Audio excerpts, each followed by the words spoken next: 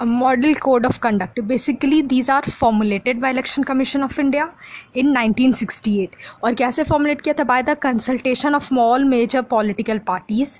और इसको implement किया strongly for the first time in 1991, जो TN सेशन का केस था. अब मॉडल कोड ऑफ कंडक्ट के साथ एक चीज़ जो याद रखनी है, जो एकदम दिमाग में बैठ जानी चाहिए, वो है कि these do not enjoy legal sanctions. मतलब ये लीगली बाइंडिंग नहीं है. तो अब क्या है, और ये कब अप्लीकेबल आता है? When MCC comes into power, as soon as the election date is announced it comes into power. है कि अब एक और चीज़ है कि ये लीगल सैंक्शन नहीं है, लीगली बाइंडिंग नहीं है. However the cause of MCC is supported by the Supreme Court of India. अब एमसीसी मैंने बता दिया कि comes into power, force as soon as elections are announced by Election Commission of India, which is normally 3 weeks in advance of election notification issued by press या governor. मतलब 3 week, मतलब पहले मैंने बताया था ना, इलेक्शन कमीशन एक election schedule decide करेगा, वो एडवाइस करेगा प्रेसिडेंट को, चलो इलेक्शन अनाउंस कर दो. तो वह तो इलेक्शन नोटिफिकेशन देते हैं ना प्रेस और गवर्नर, तो जनरली उसके बीच का 3 वीक्स के तक दे ही देते हैं नोटिफिकेशन. पर एमसीसी कब आएगा? आफ्टर नोटिफिकेशन के बाद नहीं, जैसे ही ईसीआई ने शेड्यूल डिसाइड कर लिया, फटाक से एमसीसी फोर्स में आ जाता है. और सेकेंड चीज़ जो मैंने बताई, एमसीसी लीगली बाइंडिंग नहीं है on the political parties and individuals. Legally binding नहीं है, बट स्टिल इसका ऑब्जेक्टिव क्या है? एक तो पहला ऑब्जेक्टिव है to provide level playing field to all candidates. तो इसका ऑब्जेक्टिव वही है कि हर किसी को लेवल प्लेइंग फील्ड मिले. अब ये नहीं कि मोदी जी अपना मोदी चैनल को खोल दिए और इधर के कन्हैया को कुछ मिल ही नहीं रहा है प्रचार करने के लिए, या कुछ और ले लो, और केजरीवाल की कोई सुन नहीं रहा, जो भी ऐसा. अब MCC remains into force till electoral process are over and result are declared. तो अब देखते हैं हमारे तो हम ये कुछ प्रोविजंस हुए एमसीसी से रिलेटेड. तो एक बार वापस से समराइज करते हैं एमसीसी को. एमसीसी क्या हुआ? Formulated by ECI in consultation with all election parties. Date तो तुमको याद रहेगी नहीं, पर फिर भी देख लो, 1968. इसको फर्स्ट टाइम पे इम्प्लीमेंट किया था टीएन सेशन ने, विद आई डोंट फैक्चुअल है. इसका क्या? Legal sanction, they do not enjoy legal sanction, however cause of MCC is championed by Supreme Court of India. फिर क्या, कब? अब देखते हैं कि ये कब come into force as soon as the dates for election are announced by EC. फिर उसके बाद बाइंडिंग ऑन दी पार्टीज़ है, लीगली बाइंडिंग नहीं है, but still because the parties are suppose to follow MCC and its main objective is to provide legal level playing field. हो गया. तो अब इतना है. अब अंडर कुछ एमसीसीज याद रख लो यार, मुझे तो ऐसे ही याद हो गए थे, जो मोदी ने वायलेट किया था मुझे याद हो गए थे. जैसे पहला कि government is prohibited from announcing any welfare schemes, हो गया. फिर उसके बाद ये भी लिख सकते हैं कि it is also prohibited from using जैसा भी था कि आर्मी या national security as an election agenda. फिर उसके बाद transfer and appointment of official linked with freebies नहीं देना है, वो भी लिख सकते हैं. फिर उसके बाद कैप ऑन मनी भी आई गेस एमसीसी में ही है क्या, वो ढूंढ पता नहीं मुझे.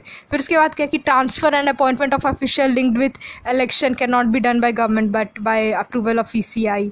फिर हाँ, मिनिस्टर्स या फिर रूलिंग पार्टी के लेजिस्लेटिव वर्क और इलेक्शन वर्क को मिक्स नहीं कर सकते.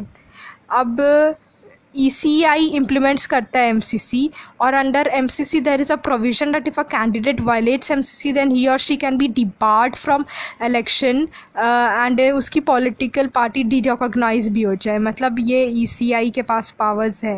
पर MCC enjoy only moral authority है, पर still people follow it because of the fear of adverse publicity that may come disobedience shown to MCC, जो कि यहाँ पे तो कुछ हुआ ही नहीं.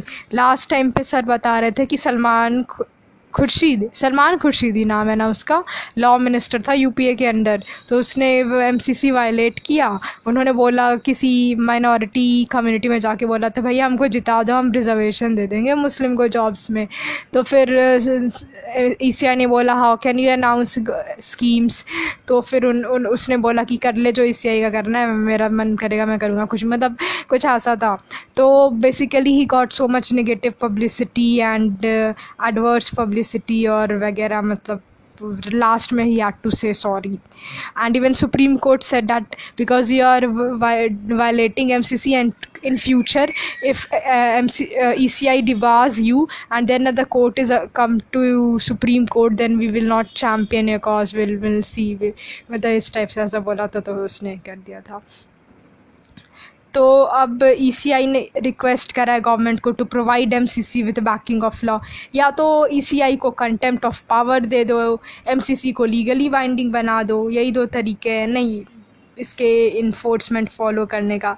पर यार ये बोलते तो लीगल बाइंडिंग है. अब देखो, अरे इसमें ना एक और न्यूज़पेपर में एक आर्टिकल पढ़ा था मैंने कि MCC अपडेटेड नहीं है, मतलब बहुत ही आउटडेटेड है, बिकॉज 1968 में तुमने बनाया, तुमने इसको मॉडिफाई नहीं किया है. With the proliferation of social media and internet, the political parties can find a way of bending circumventing the MCC. तो ऐसा हो जाएगा. लिख देना मीडिया डिजिटाइजेशन, डिजिटल ट्रांजैक्शन, क्योंकि उनकी स्पेंडिंग भी तो वैसे ही होती है. अब और देखते हैं, अब क्या, अब इलेक्टोरल लॉज देखते हैं.